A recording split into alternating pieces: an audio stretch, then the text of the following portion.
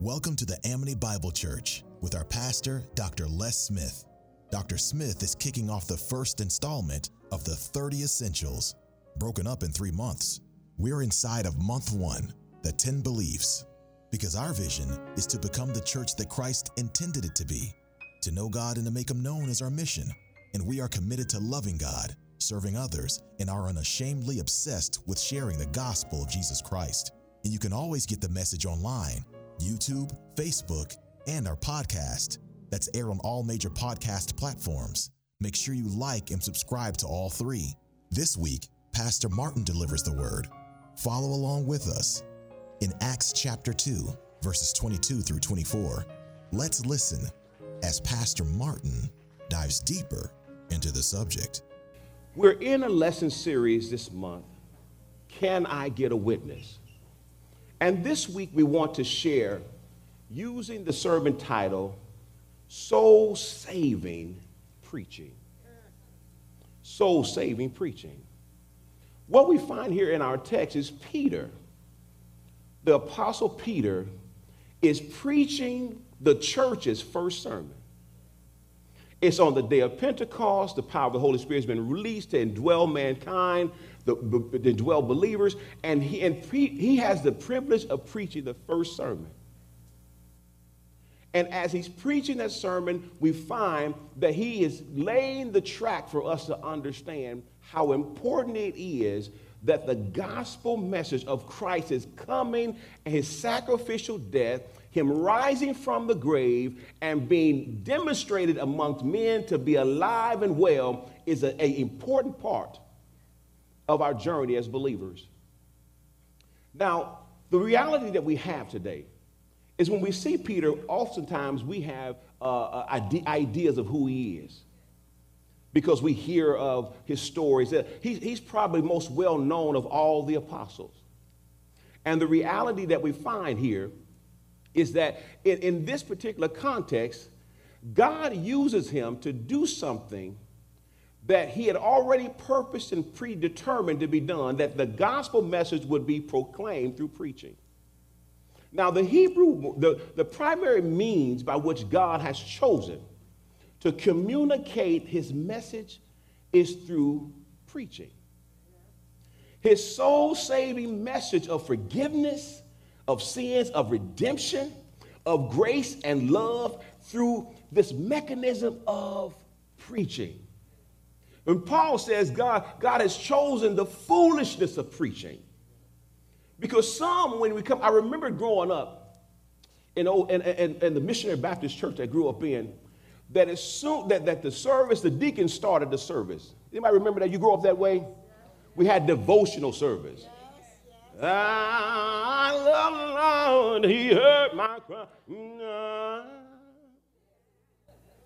So the deacons would start, they had they were lined up across the front, and then somebody had a Bible, they're looking down to see who's supposed to read the scripture, and then who had the first song, who had the second song, who's supposed to pray. And as we would go through that process, I noticed something, that oftentimes after they finished their due on the stage, they would go take their seat on the front row and get them a good nap. And yet, the gospel message of preaching is why we come. We come to worship and to hear from God, and yet they found it to be foolishness or not worthy to stay alert and attentive. But God has chosen this mechanism to communicate his program. It is a program that was already foretold by the prophet Isaiah hundreds of years prior, and Jesus came along and he fortified it and affirmed it when he stood in the synagogue of his home village, Nazareth, and he stood up and read from Isaiah 61. And he told them that the Spirit of the Lord is upon me, for it has put this calling upon me to preach the gospel. So there we find that there was the evidence hundreds of years in advance that God was going to use preaching as his mechanism for sharing the gospel.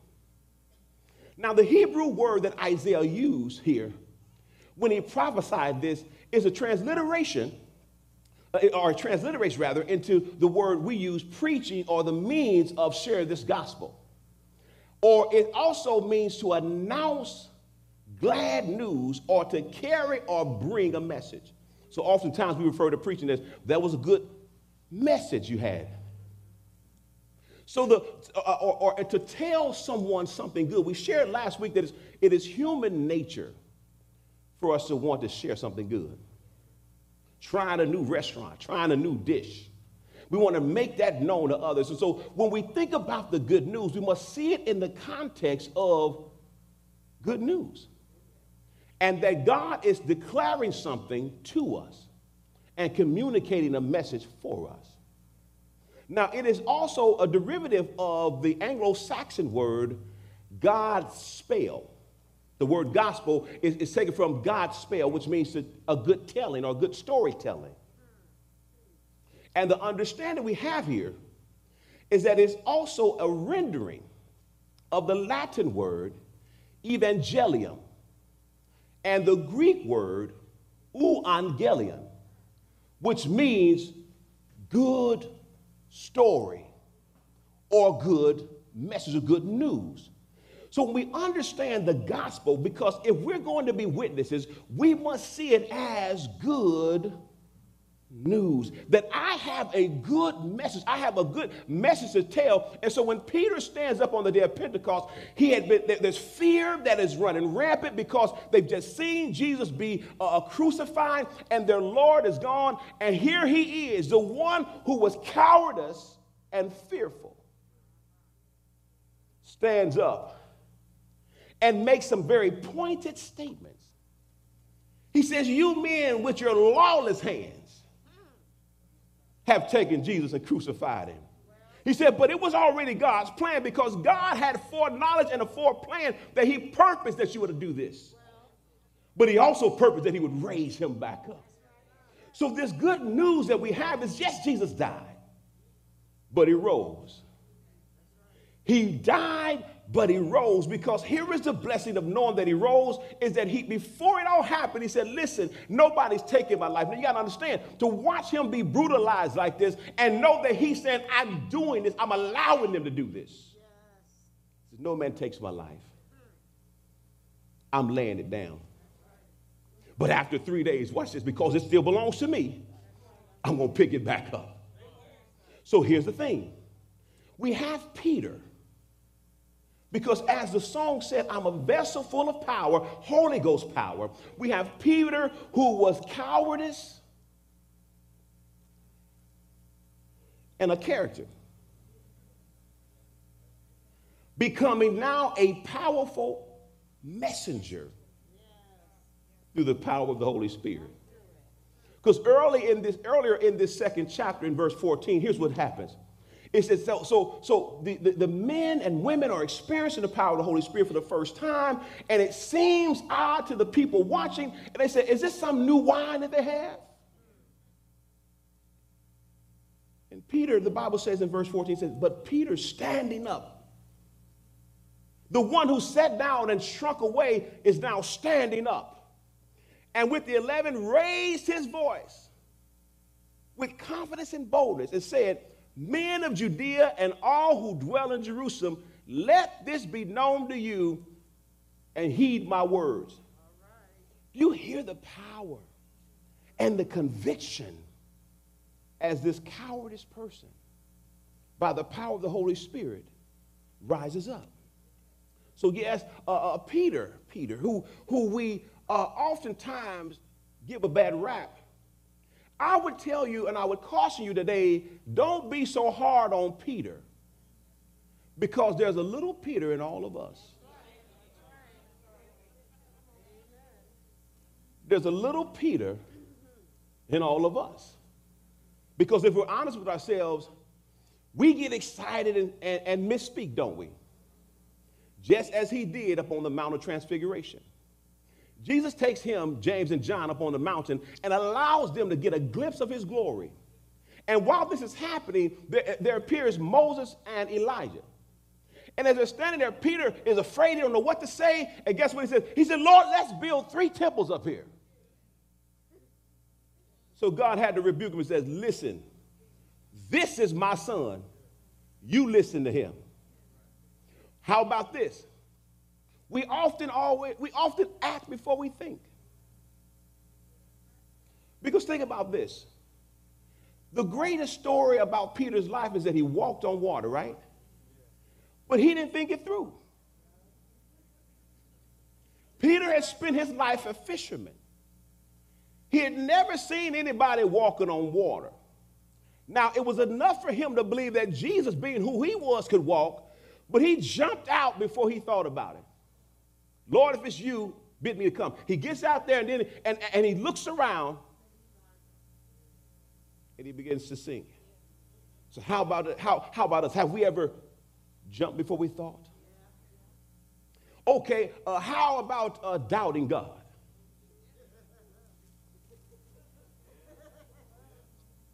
Because what did Jesus say to him? He says, Peter, why did you doubt? All of us in our effort, because faith is what gets you out of the boat.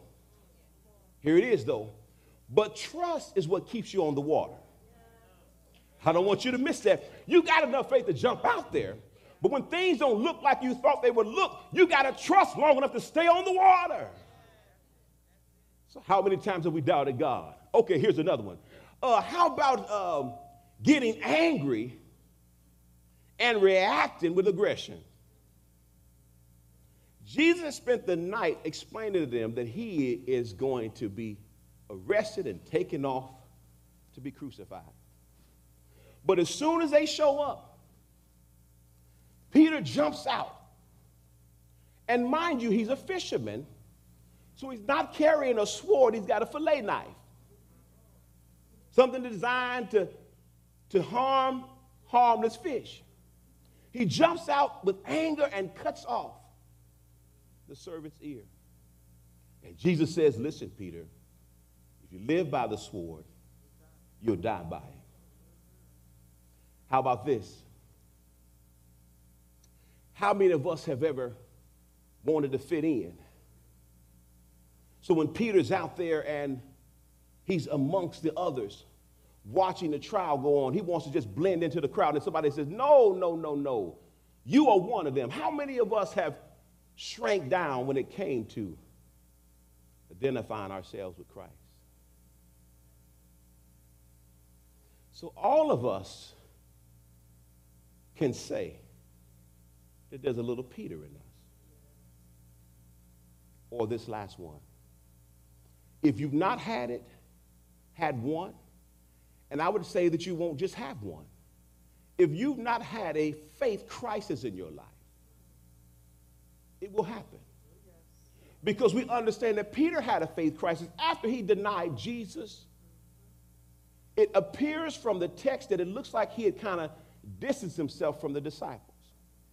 Because Jesus says, go tell the disciples and Peter to make it known to him, I want you to be there too. You may not be identified with me, but I still identify with you. But here's the thing. All that I've described of Peter and said that we all have that in us, but the blessing that we have is a three-letter word, but. Yes, cowardly. Yes, shrinking down. Yes, sometimes getting angry. Sometimes jumping the gun. But by the power of the Holy Spirit working in us, we can do and be what we wouldn't be and do otherwise. Because we too, through the same power, are able to be someone that others say, I know you've been changed. Because the wages of sin is death, but I once was lost, but now I'm found. Because unless God drops that conjunction in there and separates our used to be to what we are now, we will still be what we were. But through the power of the Holy Spirit, we're able to do and be what we couldn't be. So Peter is able to preach the first sermon. Why? Because the power of the Holy Spirit dwelling in him rose up in him and allowed him to do what he couldn't do otherwise. that leads me to my first point, because the message today is soul-saving preaching. So the first point today is this: the Holy Spirit is preaching's power source. The Holy Spirit is preaching's power source. It's important because any one of us here can take a book or a text and learn the text and be able to communicate that information. You can pick up a Bible and read Scripture. But the power of preaching is that God has placed his mantle upon the preacher, that the preacher speaks under inspiration. So let's go back to verse 14. He says, but Peter standing up, Peter, the one who didn't want to be identified with the disciples, didn't want to say anything to identify himself with Jesus, stands up in the midst of all this going on. Stands up and says, hear my voice. Where he once was not willing, he becomes willing by the power of the Holy Ghost. And he preaches under the influence and inspiration of the Holy Spirit.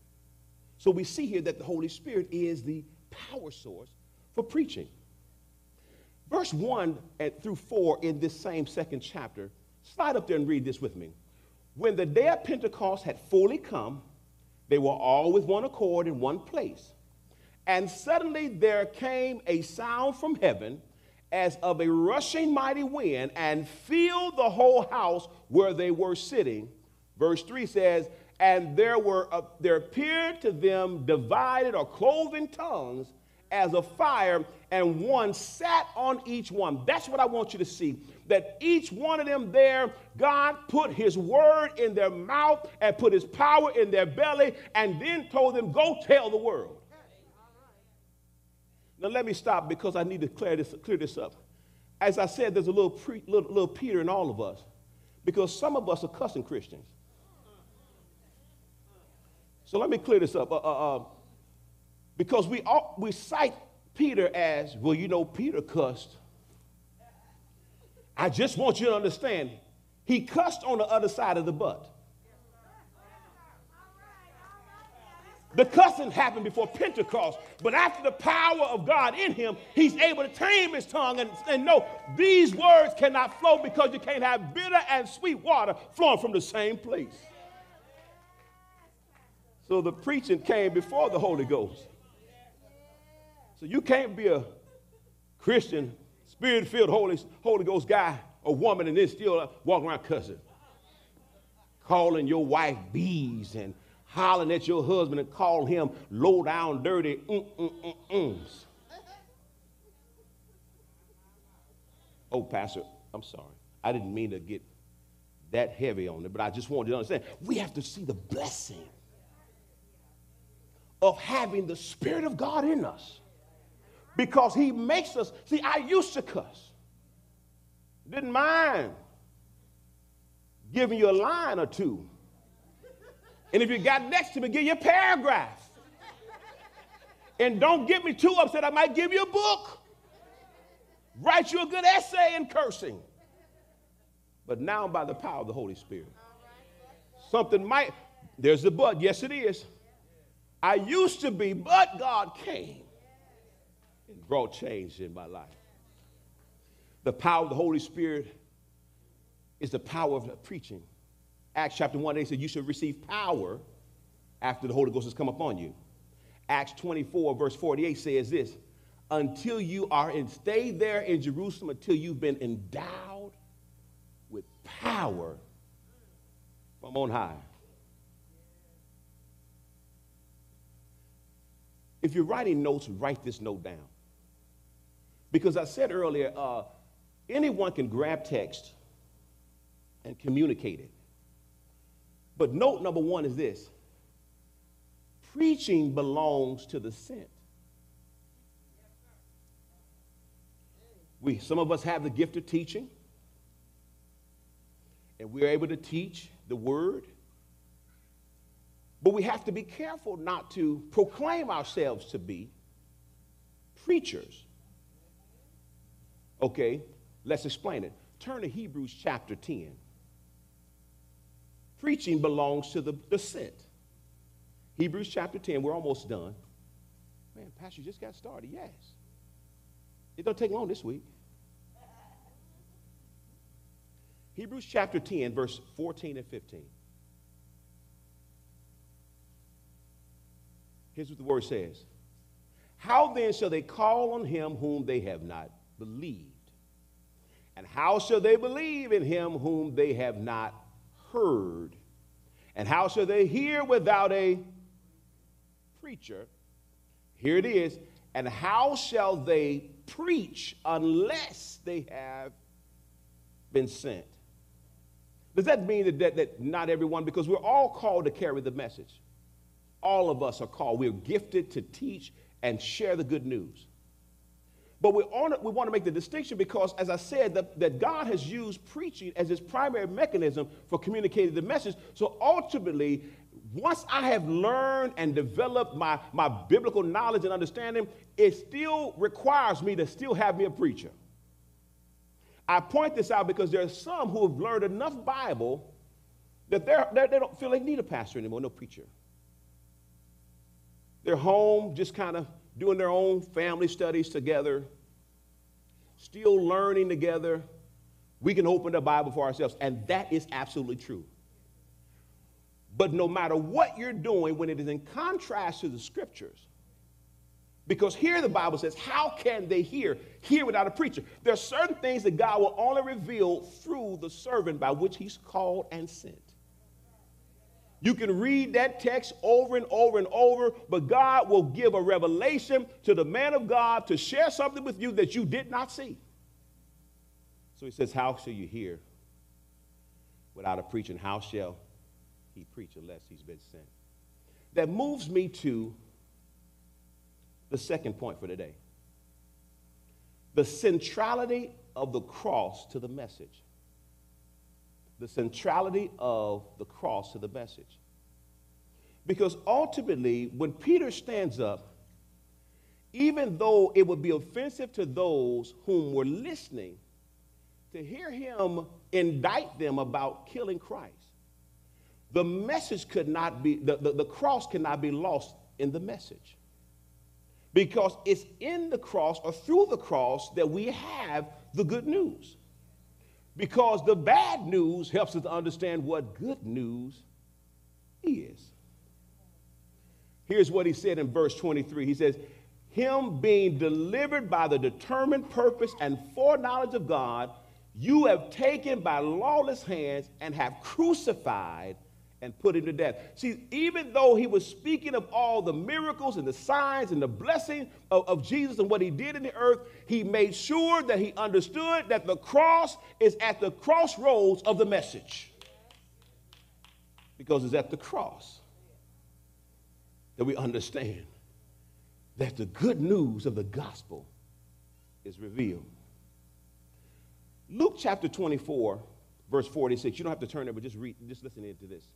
Then he said to them, thus it is written, and thus it was necessary for Christ to suffer. See, when we understand why Jesus had to suffer, he's suffering to pay the price for sin, to pay the sin debt. So the cross is essential to this message because once we come to understand that we are sinners and that we can be saved by grace through faith in Christ Jesus, we understand that grace comes to us through the cross. I can be saved because Jesus died in my place. I don't have to suffer and die because he suffered and died in my place. I don't have to go through and feel as though I got to carry the weight of sin and the weight of guilt on my back because he carried it all and he nailed it to the cross.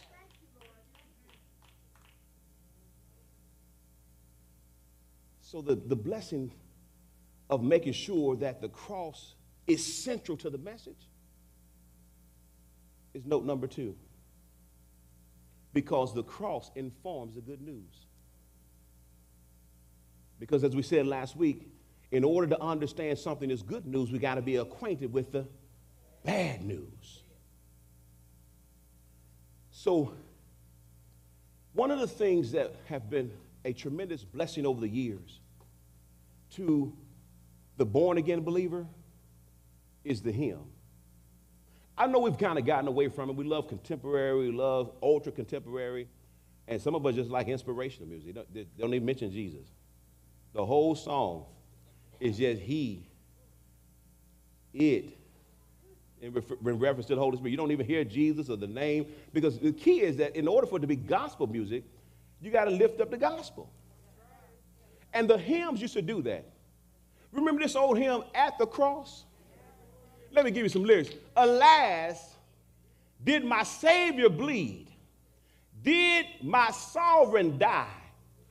Would he devote that sacred head for such a worm as I? Was it for crimes that I have done that he crawled upon the tree? Amazing pity, grace unknown, and love beyond degree. At the cross, where I first saw the light, and the burdens of my heart, they just rolled away. It was there by faith that I received my sight, and here it is. And now I am happy all day long. Why? Because at the cross, he carried my burden. Here's another one, down at the cross. Oh, down at the cross, where my Savior died. You know it. I want you to sing it. I didn't mean to do it that way. I set it up there. I'm sorry. But watch this now. You will? Oh, down at the cross where my Savior died. Down where from cleansing of sin I cried. There to my heart was the blood applied. Singing glory to his name. So most of us know it by that one line. That's the name of the song, Glory to His Name. But it's at the cross. But look at this. Listen to this verse. I am so wondrously saved from sin. Jesus so sweetly, watch this, abides within. There at the cross where he took me in, singing glory to his name.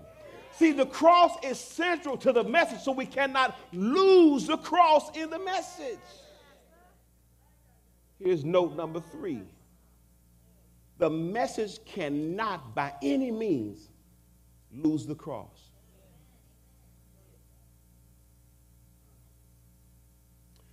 Dr. Fleming Rutledge, in her book, Crucifixion, Understanding the Death of Jesus Christ, she emphasizes the centrality of the cross.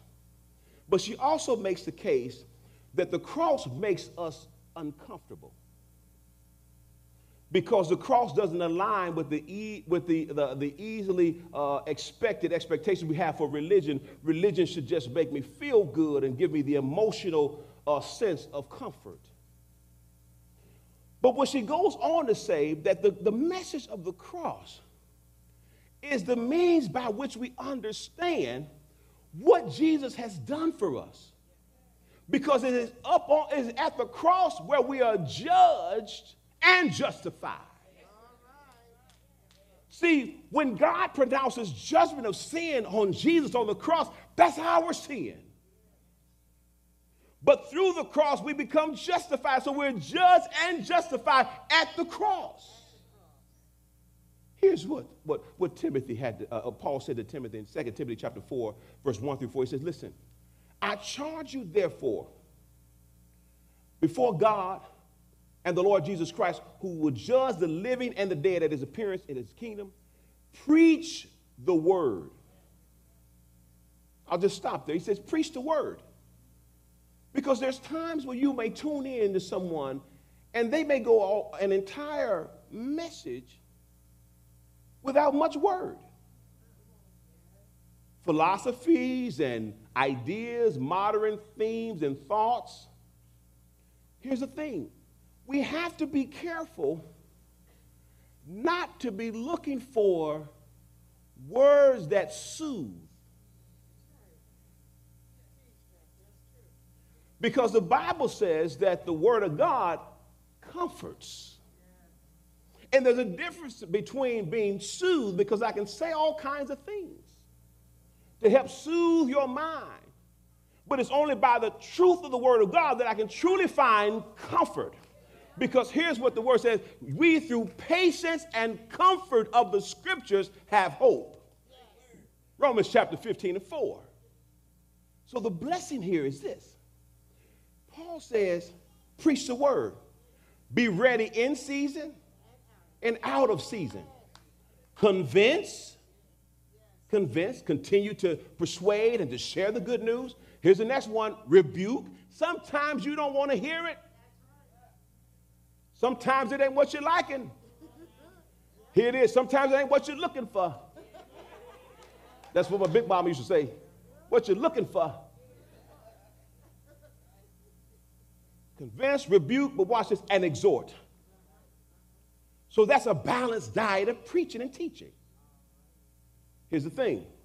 With all long suffering and teaching.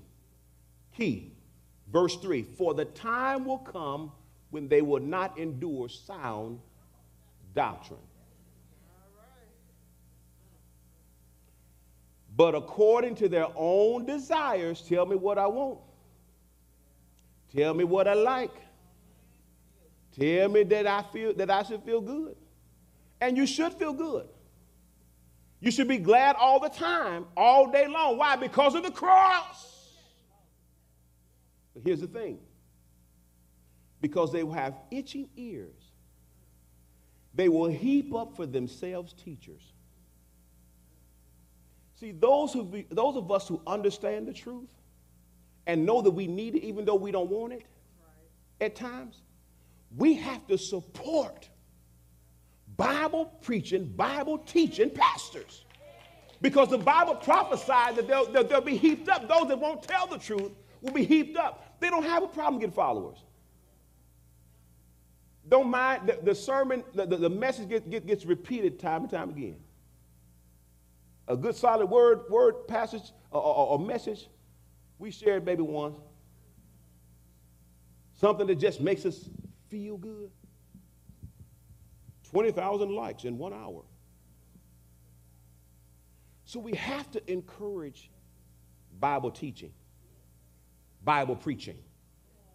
Because he says this, and they will turn, verse 4, and I'm done with this, they will turn their ear away from the truth and be turned away to fables. You know, fables is a story. Tell a few stories. You got to search for the meaning. But the key is we have to understand that the truth of the Word of God includes the cross. In Dr. Rutledge's book, he talks about also that there is a movement of those who would suggest that the Sermon on the Mount is too hard and should not be in the New Testament, but should be a part of the Old Testament. Jesus' greatest sermon, where he teaches so many things, and yes, he lays some things out that are difficult, but that message should be pushed into the Old Testament because there's not enough grace or not enough feel good. The last point for the day, point number 3. The message is a soul-saving message. So therefore, preaching should be soul-saving preaching. If the message is soul-saving, then preaching should also be soul-saving.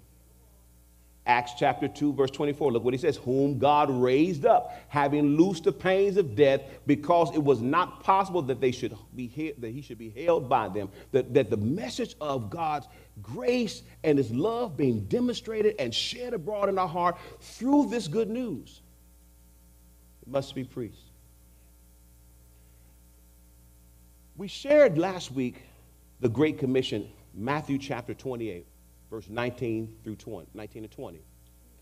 Mark records it differently in Mark chapter 16, verse 14 and 15. And I want to read that for you today. He says, later he appeared to the 11 as they sat at the table. And he rebuked their unbelief and hardness of heart because they did not believe those who had seen him after he had risen. Verse 15 said, and he said to them, go into all the world, here it is, and preach the gospel. Preach the good news. Preach, go tell the good news to every creature. I want to stop there because he says, go tell the good news to every creature. And I want to share something with you because it's important to understand. He says every creature, not just those who look like us, not just those who are in our circle, not just those who look like us. Let me share a testimony with you. I was driving down the street one morning, and I encountered a man. It was about 10 o'clock in the morning. I encountered an African-American man who was already at that hour drunk to the point that he was almost stumbling into the road. And I said to myself, I began praying. I said, Lord, help that gentleman. I don't know what kind of brokenness he's experienced or what's happened in his life that causes him to feel that he has to be that dependent on this substance to have him in this state at this time of morning. But God, would you do a great work in his life and help him? The Lord set me up that morning because not even a full mile later, I encountered a Caucasian man in the same state, stumbling and almost falling into the street. And I said, what a shame. That guy is already that drunk at this time of morning. And the Lord hit me. Boom. Do you see? My message to every creature. And yet you found such great grace to pray for the black man. But you had no compassion for the soul of the white man. And as I drove, I was feeling good that morning. I felt very good that I had prayed for somebody. But after the conviction of the Holy Spirit, I had to recalibrate my plans. Because every soul is going to have to bow down before the throne.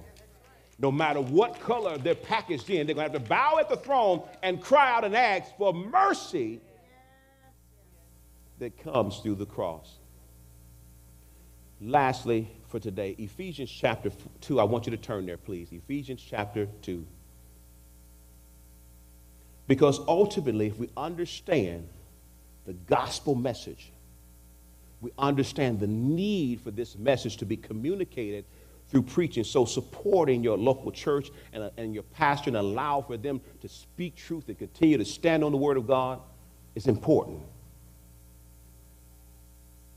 But here's this message that Paul had to share in the second chapter of Ephesians. He says, but God, verse 4, who is rich in mercy, because of his great love with which he loved us, even when we were dead in trespasses, made us alive together with Christ. By grace you've been saved.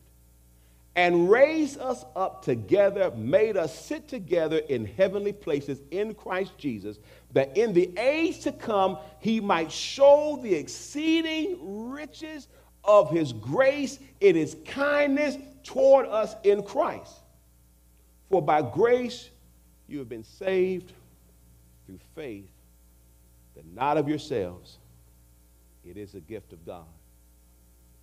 See, the blessing of this message is understanding that we, in and of ourselves, are unable to satisfy the justice of God, which is why Christ Jesus had to die on the cross, that he might pay and settle the debt that sin had accumulated on our soul.